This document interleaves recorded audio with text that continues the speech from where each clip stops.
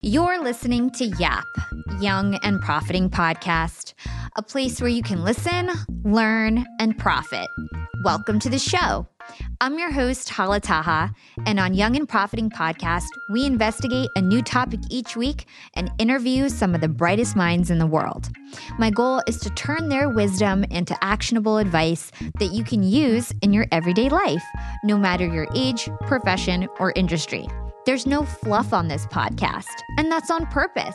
I'm here to uncover value from my guests by doing the proper research and asking the right questions. If you're new to the show, we've chatted with the likes of ex-FBI agents, real estate moguls, self-made billionaires, CEOs, and best-selling authors. Our subject matter ranges from enhancing productivity, how to gain influence, the art of entrepreneurship, and more.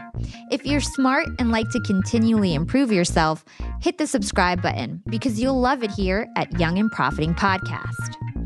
This week on YAP, we're chatting with Josh Kaufman, a best-selling author, researcher, and speaker whose proven shortcuts have helped millions of individuals and businesses find a way to educate themselves and reach their goals faster than ever thought possible.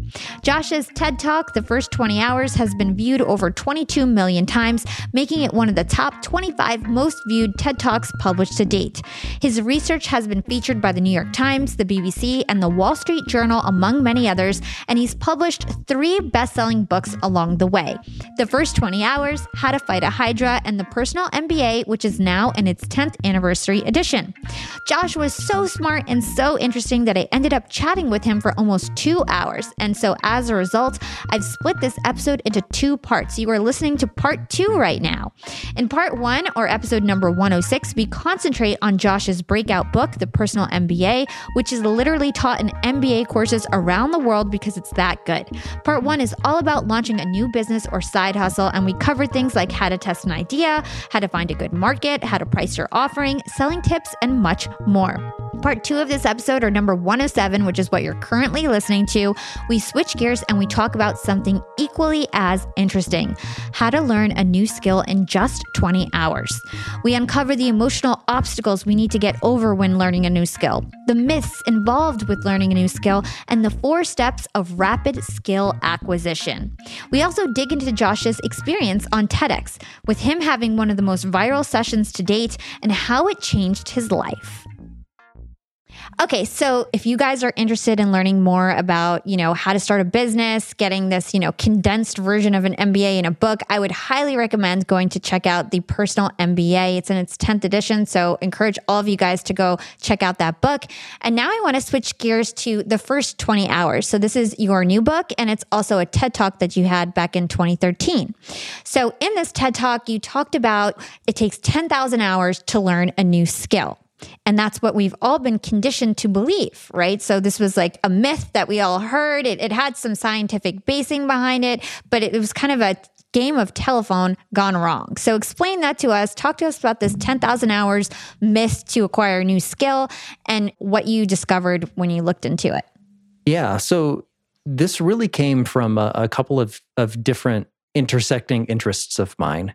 Part of it is just, I like learning things. I like experimenting. I like being able to do things I've never been able to do before. I find that intrinsically rewarding. And so I'm really curious, like when you have never done something before, but you want to, what's the best way to go about doing that? Like how do you go from not knowing anything and not being good at all to being pretty good in a short period of time? And at the time, and even still, I was going through the transition of being a parent for the first time, and a lot of the time and energy that I was using to learn new things was now being invested in my kids and my family. And so, when you don't have a lot of upfront time, free energy to invest, efficiency becomes a much bigger concern than it ever had been. And so, there's that personal interest. But then also, this was the ascendancy of the 10,000 hours rule, which has been around in various incarnations for a while. It started with the work of Kay Anders Erickson, who is a professor at the University of Florida, who recently passed. He was just a giant of psychological research. And he did a lot of research around skill acquisition. And in a series of studies, the most famous one being of violinists, like, okay, trying to predict who are going to be the top violinists from a particular school. And they did studies of, how much did those violinists practice, under the idea that, probably the folks who practiced more are probably better at playing the violin. And some of those studies basically said, yeah, I think that's true. And the rough order of magnitude to get to be the best of the best was around 10,000 hours plus or minus. There has been some additional research that indicates the variation of that is extreme. So, think of it as, error bars above or below 10,000 hours. It like the error bars are like $3,000 or $4,000 or 3,000 or 4,000 hours a piece. Like, just the range of mastery is extreme. So it's an interesting question, right? Like, if you want to become the best in the world of something, or like, in the top 0.001% of a particular skill, what does it take to get there? Interesting question. Like, you want to be a professional athlete? How much are you going to need to practice? Like, in going to our conversation earlier about status, that feels like really, really interesting and cool to think about, right? Like, how much of my life would I have to invest in something to be like an Olympic gold medalist, or things like that? And so most of the research and most of the conversation around skill was all about that question. Like, what does it take to get to mastery? How do you become the best in the world? And I realized at a certain point, like, that's not the question. That's not the question for most of us. The question is, if we want to learn how to do something that we're not able to do right now, we're not talking about mastery at all. We're talking about competence. We're talking about going from nothing to like doing something. We're not competing against the world. We're competing against ourselves and our previous lack of ability. And so I wanted to answer the question of, what does it take to go from nothing to being pretty good? And that is really, it's a valuable topic to consider and think about and care about. Because particularly for adults, when we begin learning something we've never done before, those early hours of practice are hell. Like, it's frustrating. Like, you think it feels like you should be able to do this thing, and you just can't get yourself to do it for whatever reason. And what I found with adult learners is that people give up way too quickly. So there's an enormous amount of psychological research that says the most efficient hours of practice that we will ever spend are the early hours. Like, we improve, think of it like per hour of effort invested, the biggest rate of improvement is right at the beginning. It's just the beginning's really difficult, and so most people never make it.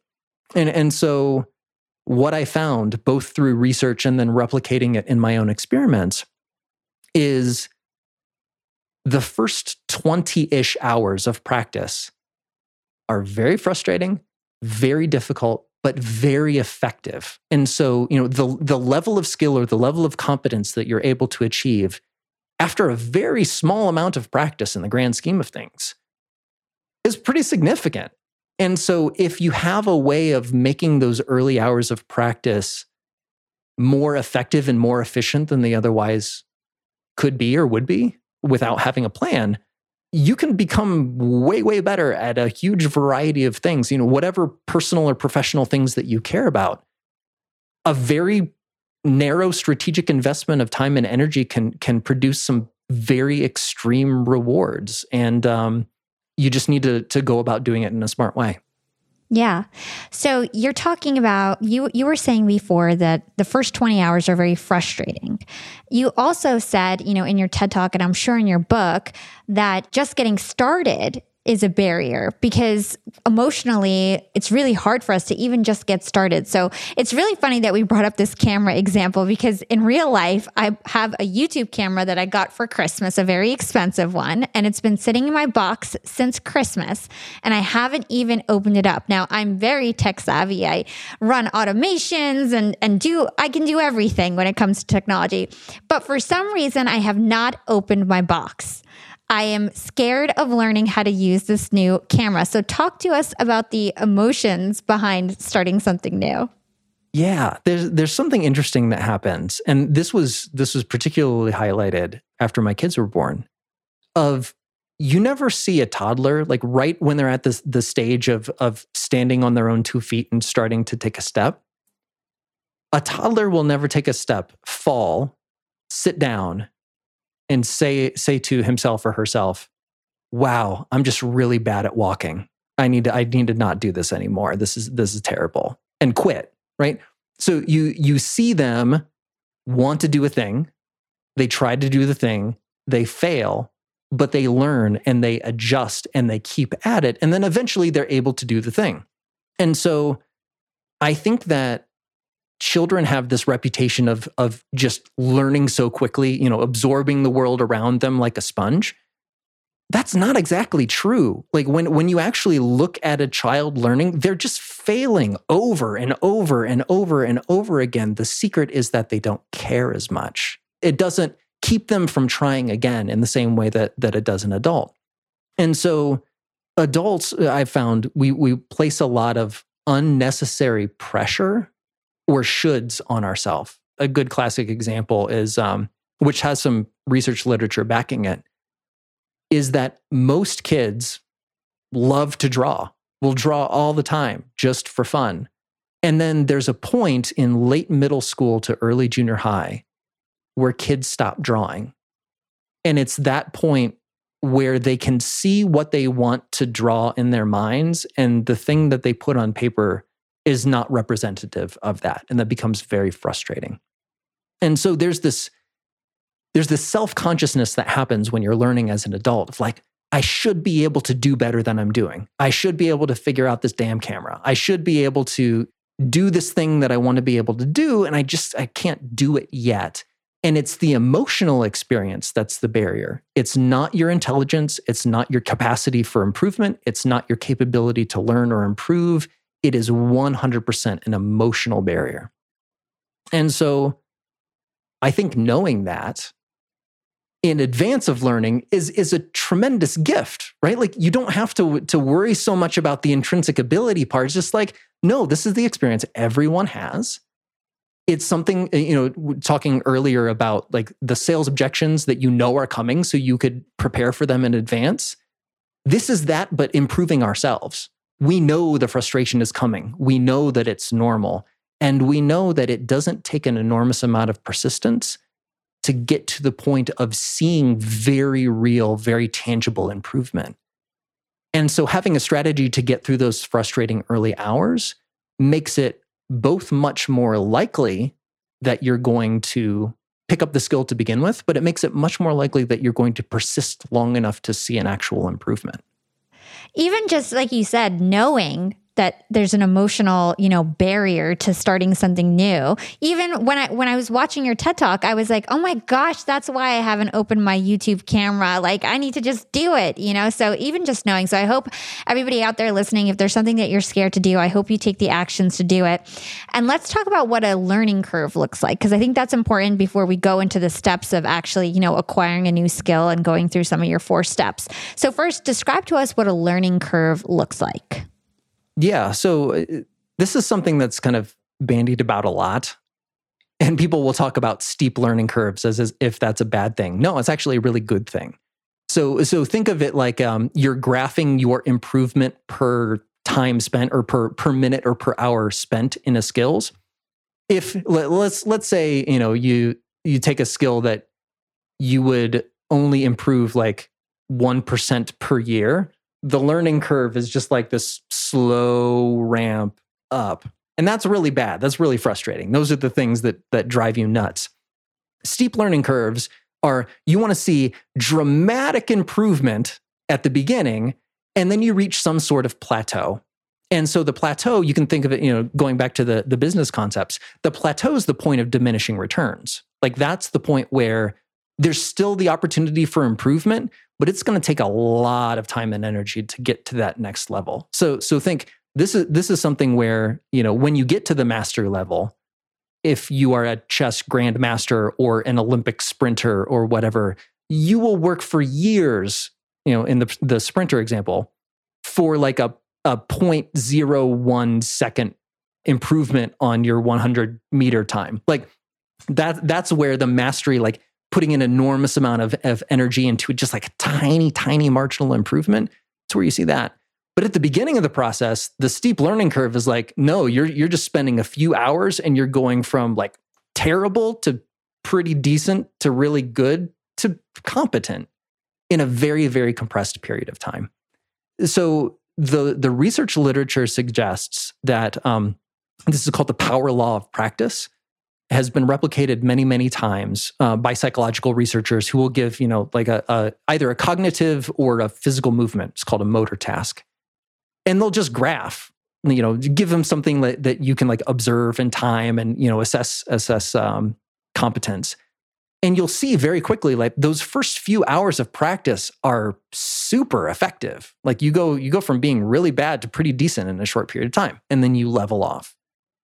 And so my question is like, okay, for all of the things that would be useful to learn either for work, some professional skill, whether it's a physical movement or, a cognitive skill, something you think about, or just all the things that we do for fun. What is the order of magnitude that we can expect the learning curve to take for a wide variety of both cognitive and motor skills? And so what I found through my own research and my own experimentation, because this is not a theoretical exercise for me, like I do this stuff all the time, is what order of magnitude are we talking about here? And I always found that hours 0 to 4 or 5 are the frustration barrier. Like that's the worst part of the whole process. You're just frustrated. You can't do it. You can't do it. Something starts to change between hours 4 and 6, where you start to see yourself being able to perform in a way that you've never been able to perform before. And that's where things start to get really interesting.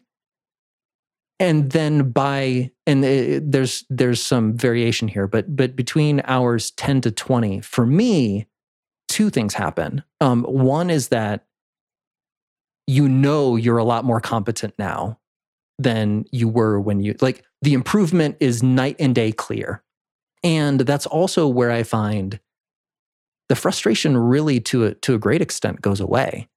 So continuing to practice after that point is way easier than it was at the beginning. Like you've reached a basic level of competence. You know what you're doing. You're no longer so confused. You're in a place where you're still making mistakes, but you also know enough about what you're doing that you can notice when you make a mistake and then correct it. And it's that part of the process, like having a certain level of skill, having the lack of frustration, and being able to self-correct as you practice. That's what gets you from pretty good to really good over a longer period of time. But it's that early critical period that really makes or breaks the skill to begin with. And what are some of the skills that you personally have learned using this method? Yeah, so for the book, I did 6, and it was a combination of both cognitive mental skills and physical motor skills. On the professional side, we were talking earlier about my background. I came out of college thinking that programming was the most boring thing on the face of the earth, and why would people spend their time tracking down weird semicolons in the midst of like crazy code? And it wasn't until I had actual business problems that I could solve by writing a computer program to do the thing that I wanted to do that I really became interested in, I want to figure out how to do this. I have written now 4 web applications that are being used in a day-to-day business context with profit and loss responsibility. And like I'm running my business on code that I wrote, and I learned how to write that code in the process of researching the first 20 hours. So it's something that I think the first 20 hours came out in 2013. And so 8 years later, I'm still doing it. I'm still getting better at it. And I can do things now that I wasn't capable of 8 years ago because I started the process in a really fundamentally useful way. I learned how to play the ukulele just for fun, which is still fantastic. I don't practice anywhere near as much as I would like to, but all of the things that I learned how to do in the process of researching the first 20 hours, I am better than that level of capability, even with intermittent practice over a very long period of time. So I think that's the thing about this particular project that I really enjoyed. It's universally applicable. Doesn't matter what you want to learn or what level of skill you're aiming for. It is a useful process that will start you out on the right foot. You can apply it to anything. And then being able to do that, like, this is what life is made of. Like, being able to figure out how to do the things that are important and valuable and interesting to you, it's great. So I'm very happy that the framework has helped a lot of people learn things that are important and useful for them, and that they're able to start the process in a way that's likely to get really good results and help them achieve whatever it is that's important. And I just find that awesome. Young and Profiters, they may call me the podcast princess, but I'm also the LinkedIn queen. I've been a LinkedIn influencer for 6 years now, and I teach one of the most popular courses about LinkedIn. And I love to teach sales on LinkedIn because when it comes to B2B sales, LinkedIn has got that on lock. LinkedIn is where all the decision makers are hanging out. There are 180 million senior level decision makers on LinkedIn and 10 million C-suite decision makers. These people are on LinkedIn and they're in the mode to buy. They're using LinkedIn for their buying journey, to research vendors or sales reps that they might work with, to look up how to solve their problems, to learn from industry thought leaders. They are in the mode to buy, whereas on other platforms, they're in the mode to be entertained. You want to get them in the right mindset. You want to cut through the noise with LinkedIn ads. In fact, 79% of B2B marketers rate LinkedIn as their top channel for paid media. And LinkedIn has the best targeting because they've got all these different inputs. People are putting their resume basically up on there. And so there's so many keywords that they can use to target the right decision makers so they can hear about how you solve their problems. And I've got a special gift for all you young and profiters who want to try LinkedIn ads. You can get a $100 credit. LinkedIn was super generous. If you want to make B2B marketing everything it can be and get a $100 credit on your next campaign, go to linkedin.com/yap, Y-A-P. Again, if you want to claim your credit, go to linkedin.com/yap. Terms and conditions apply. And this is just so fascinating. And to your point, like, skills are the foundation of everything. Skills are how you can demand a high salary. Skills are how you can start a business and create a product or a service and have the expertise to do so. Like, skills are everything, especially for young people. Like, learning is everything. Getting new skills. I always talk about this. I'm always talking about skill stacking, getting experience, learning new things. So I think this is really relevant to my audience. Can you go into the 4 steps of rapid skill acquisition? Yeah. So the best way of thinking about it, and I'm a big fan of checklists or reminding yourself to do certain things. And I since expanded it. So there was a second addition to the first 20 hours that makes it 5 steps or adds a step 0, which is probably the more accurate way to put it. The first thing is just to decide what you want to be able to do. And that sounds so common sense, and yet in the years since I've published the first edition of the first 20 hours, that's the step where most people get stuck. And so there's a lot of, when you're thinking about learning something that you want to be able to do, there's a lot of very general, very abstract thinking that goes on. And I usually frame it in the context of languages. So like, I want to be able to speak Italian. That's a really broad goal. That doesn't really give you very much to hold on to at the beginning. So the bigger, the more abstract, the less specific and concrete the thing that you want to be able to do is, the harder it is to get started because the whole thing feels big and overwhelming. And so the first thing to do is just decide specifically, like, what do you want to be able to do? What does that look like? How do you know? Can you define for yourself, like, knowing when you've gotten there or when you're getting to that level of skill that you desire? And the more specific and concrete you are in that, the better. From there, you can take that and break it down into much smaller parts. So this is the step of deconstructing the skill, taking this really big thing and making it a series of small things. The classic example is that many skills are actually bundles of smaller sub-skills that you're doing together. And so think of like a classic mastery-ish sort of game, like golf, right? Golf is not one thing. Golf is a collection of lots of different things that you happen to do in some order during the context of a game. But driving off the tee and putting on the green, two very, very different movements, skills, abilities, being able to perform in those situations. And so for a lot of the things that we want to do, just thinking through like, am I doing one specific thing over and over and over again? Or are there subparts to this that I could just focus on, just maybe a smaller piece of the puzzle for a little bit, get good at that? And then the way that you can use that is some of those sub-skills are used way more often than others. And so the most efficient, effective thing to do is you practice the sub-skills that you're going to be using the most first, because that's going to give you the best improvement for the global skill.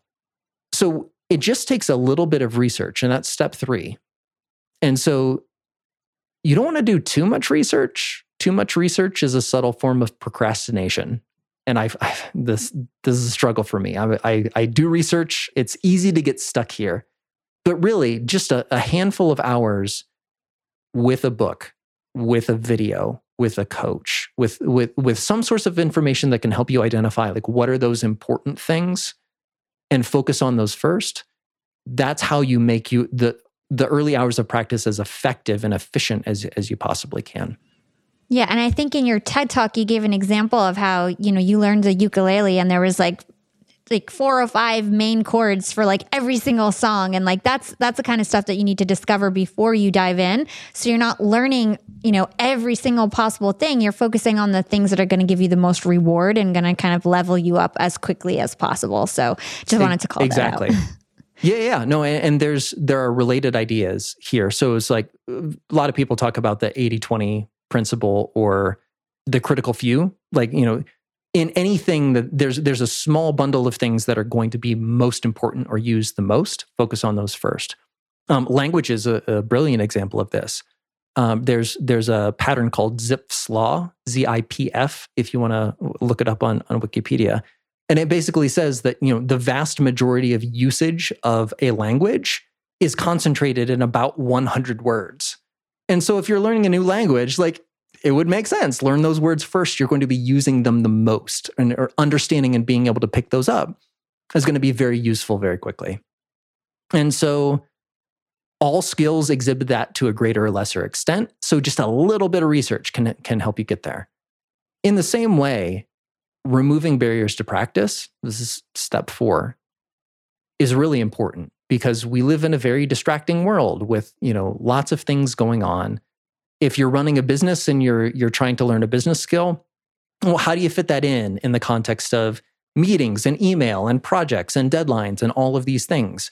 If you're learning something for fun, you have family and social commitments and, your work and all of these things that are taking time away. And so the more you can set aside some dedicated time, put away your phone, block the internet if you have to, just make it as easy as possible to practice the thing you've decided that's important, and as difficult as possible to do anything aside from practicing what you've decided is important. That's going to help. And then the last part is where the title, The First 20 Hours, comes from. And it's the most important psychological part, which is pre-committing to 20 hours of focused practice. And the pre-commitment is the thing that does the work. So you can say, okay, if I'm going to start this at all, if this is important to me, I'm going to put at least 20 hours of practice into this. If I'm terrible, I'm going to be terrible for 20 hours. If I hate it, I'm going to hate it for 20 hours. And if I get to the 20-hour mark and I'm not good and I'm not enjoying myself and I would rather do something else, I have full permission to do something else after I get to that point. But I'm not going to quit until I get to that point. And so this is helpful for 2 reasons, I think. The first is it's a good reality check. Because if you're not willing to invest at least this amount of time and energy into it, you're probably not going to make a lot of progress regardless. So it's kind of like a qualification, it's a filter. Like, have a minimum amount of seriousness to this before you get started. But then the other part is, this is how you overcome the frustration barrier. It's like, yep, I know it's going to be hard, and I'm committing to the hard part, and it's going to be fine. And I am going to defer my judgment on my own skill level until later. So for now, I'm just going to focus on the practice. When I get to the 20-hour mark, that's when I'll decide whether or not I want to continue this. So this is something that I know I'm going to go and reference back over and over again. There's always like moments in my podcast that I just remember, and in other interviews, and even when I'm getting interviewed myself, I'll just like remember them. I know that this framework in terms of how to acquire skill is going to be something that I remember forever. So thank you so much for sharing. And if you're listening, I would rewind and go listen back to that because it's amazing, and go check out his TED Talk. So speaking of your TED Talk, it had almost, I think, 25 million views. It was like one of the most popular TED Talks ever. Let me ask you a personal question. Like, how did that change your life? Like, that must have been such a big deal. And TED Talks for back in, I think you did it in 2013. That was a huge deal back then, even more than it is now. So how did that change your life? Yeah, no, it's been really interesting. In all of my projects, I try to learn something new. And so, for the personal MBA, it was all about like, how can I take this massive subject and try to teach someone who may have never done it before, or thought about it before? Like, can I condense something big into something manageable? And so for the first 20 hours, it's not as big of a subject as, varied as business is, but it's important and it's valuable. And so that was, the first 20 hours was my project of like, can I take an important idea and spread it? And can I get an important message out to the maximum number of people that I can reach with it? And who knows what the result of that is going to be, but I'm pretty sure like this is an important part of life, and so it's going to help people if I can just get the word out. And so the TED Talk, I had no idea what to expect, and there were 500 people in the audience at the time that I gave the talk. And I had prearranged things, so no spoilers for people who haven't seen it yet. But I arranged to have the end of a particular skill that I was practicing, like be on stage at that moment, so people could see what it looked like. And it was terrifying, and I didn't know how it was going to turn out. Like that was very much a doing a trapeze act without a net below you sort of thing. And I'm both very happy that it turned out the way that it did. And then, it's TED at the time was just starting to become, a popular cultural force. And I'm really happy that when something takes off like that, it's because there's something intrinsically valuable to it. So that was my contribution. But then, both TED being willing to spread the word to a large group of people, and then also to the people who watched it, used it, talked to other people about it, said, hey, I saw this video about this cool thing, you should see it too. Like, I can't take credit for any of that. And I think in general, like of all of the things to contribute to people in the world, like helping them become better at things that are valuable and important to them, like I feel really good about that as a contribution to the world of ideas. Hey, Yap Fam. Starting my LinkedIn Secrets Masterclass was one of the best things I've ever done for my business. I didn't have to waste time figuring out all the nuts and bolts of setting up a website that had everything I needed, like a way to buy my course, subscription offerings, chat functionality, and so on, because it was super easy with Shopify. Shopify is the global commerce platform that helps you sell at every stage of your business. Whether you're selling your first product, finally taking your side hustle full-time, or making $500,000 from your masterclass like me. And it doesn't matter if you're selling digital products or vegan cosmetics. Shopify helps you sell everywhere, from their all-in-one e-commerce platform to their in-person POS system. Shopify's got you covered as you scale. Stop those online window shoppers in their tracks and turn them into loyal customers with the internet's best converting checkout. I'm talking 36% better on average compared to other options out there. Shopify powers 10% of all e-commerce in the US, from huge shoe brands like Allbirds to vegan cosmetic brands like Thrive Cosmetics. Actually, back on episode 253, I interviewed the CEO and founder of Thrive Cosmetics, Carissa Bodnar, and she told me about how she set up her store with Shopify and it was so plug and play. Her store exploded right away. Even for a makeup artist type girl with no coding skills, it was easy for her to open up a shop and start her dream job as an entrepreneur. That was nearly a decade ago. And now it's even easier to sell more with less thanks to AI tools like Shopify Magic. And you never have to worry about figuring it out on your own. Shopify's award-winning help is there to support your success every step of the way. So you can focus on the important stuff, the stuff you like to do. Because businesses that grow with Shopify. Sign up for a $1 per month trial period at shopify.com/profiting, and that's all lowercase.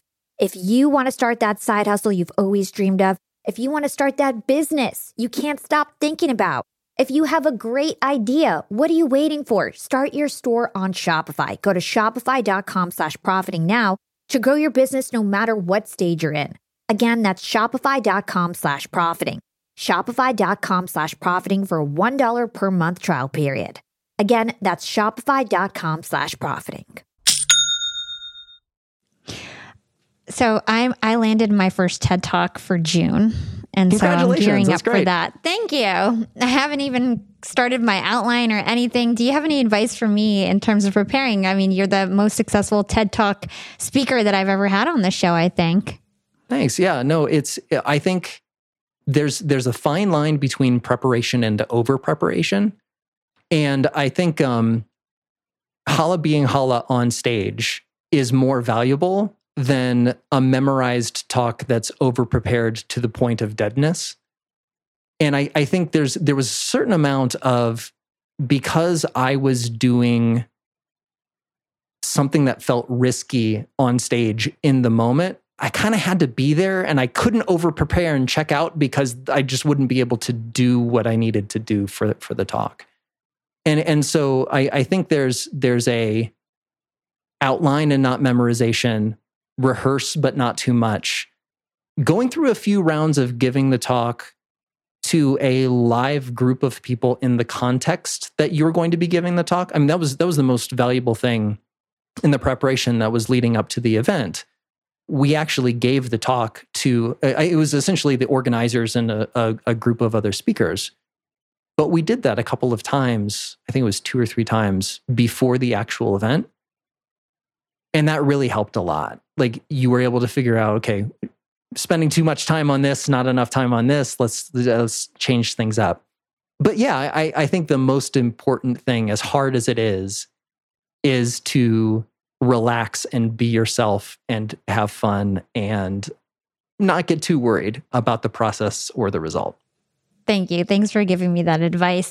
And thanks for all the listeners for bearing with my personal question. Okay, so we talked about your first 2 books. We talked about The Personal MBA, huge hit. Guys, everybody has read this book before. People read it in their actual MBA programs as well. We talked about the first 20 hours. You guys can watch the TED Talk or get his book. Now let's get into your 3rd book. Just give us a high-level overview because we don't have too much time. But what is How to Fight a Hydra about?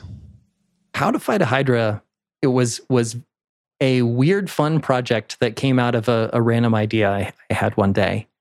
And I've always been interested in the idea of uncertainty and variability. And you can see it, it's a through line through the Personal MBA and the first 20 hours. Like, how do you deal with the process of signing up for a project, trying to learn a new skill and not being sure that you would be able to do it, or starting a new business and being uncertain whether or not it's going to succeed? There's this way that human beings approach the fundamentally uncertain nature of the world, and how we both respond to it and how we deal with it, that I just find very fascinating. And the emotional undercurrent of a lot of those things is fear of the unknown, fear that we're not going to be good enough, fear that we're going to get stuck, or we're going to make a bad decision, or we're going to have costs to the things that we decide to do. And so I started writing this book about uncertainty and fear of the unknown. And there's a lot of research. There's a lot of really interesting people doing work in this space. The problem is it's such a heavy topic. It's not really fun to think about. It's not fun to internalize some of these lessons. Like, we live in a universe where many things are completely outside of your control, and bad things can happen, and there's nothing you can do about it. That's not a fun place to live. But there is a lot of very good research about how we can deal with those sorts of situations in a skillful way. So we can't control everything. We can't determine the outcomes, but we can control how we think, how we act, how we make our decisions the best way we can. And so How to Fight a Hydra came out of two things. One is that, I don't know if you've ever had a project where once you get into it, it just feels way more complex, and like things are happening, issues are popping up out of nowhere. You'll fight a fire in one area only to have like 3 more fires pop up in different. So I was reading The War of Art by Stephen Pressfield, which is an amazing book. And I really liked, so he was talking about this idea of resistance, right? Like knowing what you need to do and just having a really hard time getting to the point of actually doing it. And so he personified the problem. He calls it resistance with a capital R. And he talks about resistance as if it's a thing. And it's a really interesting way of framing the problem that leads to some really interesting insights. And so I was playing around with that idea. And the image, I've been a fan of science fiction and fantasy stories for a very long time. It's like, these problems are hydras. It's the monster that has 6 or 7 different heads, and when you lop one off, 2 more grow back. Like, you can do the same thing. You can give an analogy to this very common problem. And then with all of the research around how to deal with these problems of uncertainty, well, you can show someone responding skillfully to a difficult situation. You don't necessarily have to tell them about the psychological studies. You can convey that information in a different way. So How to Fight a Hydra was my first fiction book that did not start as a fiction book. It kind of evolved into this story over time.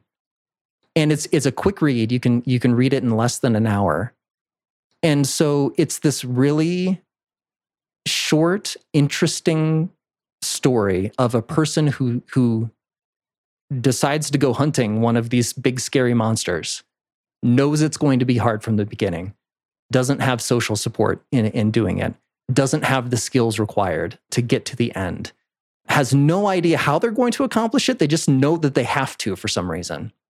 And then you get to see the protagonist of the story use some of these very skillful psychological ways of orienting yourself and dealing with things that happen in the world, all the way to the end, which I won't spoil. And then the afterword is essentially explaining, here are the origins of a lot of the things that the protagonist does. Here's where this comes from. Here's the research that's supporting it. So it was an interesting project that developed in a way that I did not expect, but I enjoyed writing How to Fight a Hydra immensely. And it was a really fun project to do. It sounds super interesting. And, judging by your first 2 books, I'm sure that one's also provides a lot of value for people who are reading it. So the last question I ask all my guests is, what is your secret to profiting in life?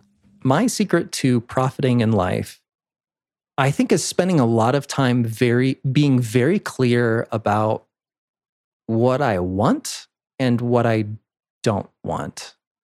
And that sounds simpler than it is in practice. But I think that we all have a limited amount of time and energy and capacity.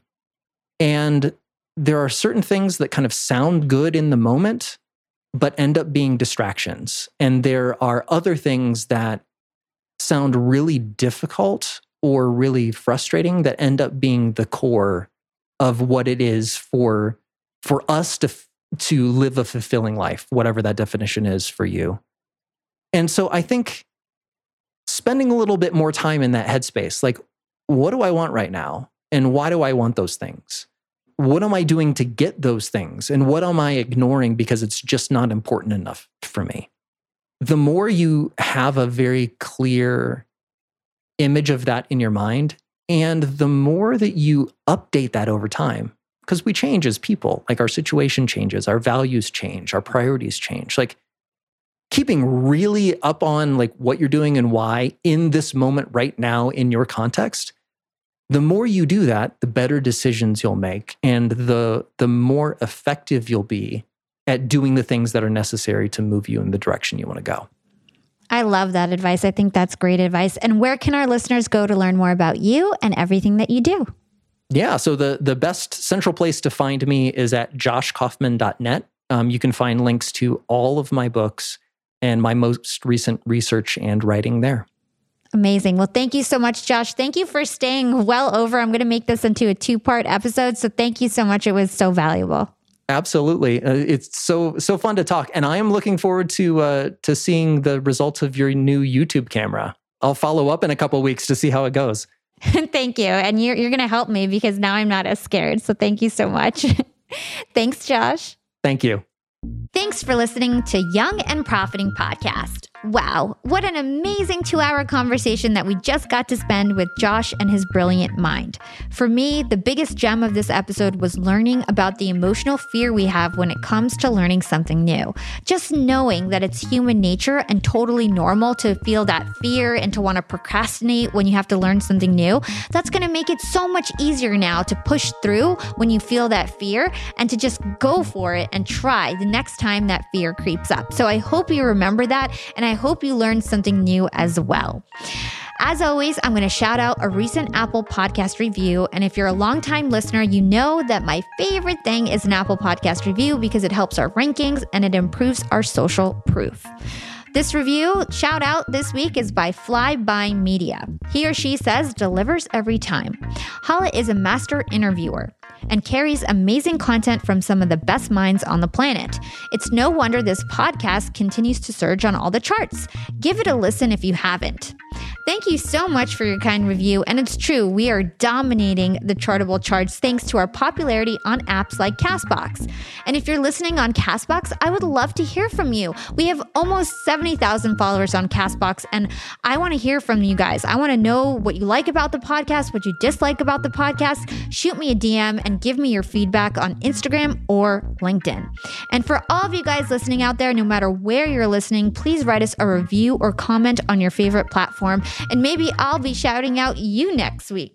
And I love to see you guys on social media. You guys can tag me on Instagram at Yap with Hala or LinkedIn. Just search for my name. It's Hala Taha. And now I'm on Clubhouse. You can follow the Young and Profiting Club and find me at Hala Taha. I'm hosting live events on that app almost every single day. As always, big thanks to my amazing Yap team. This is Hala signing off.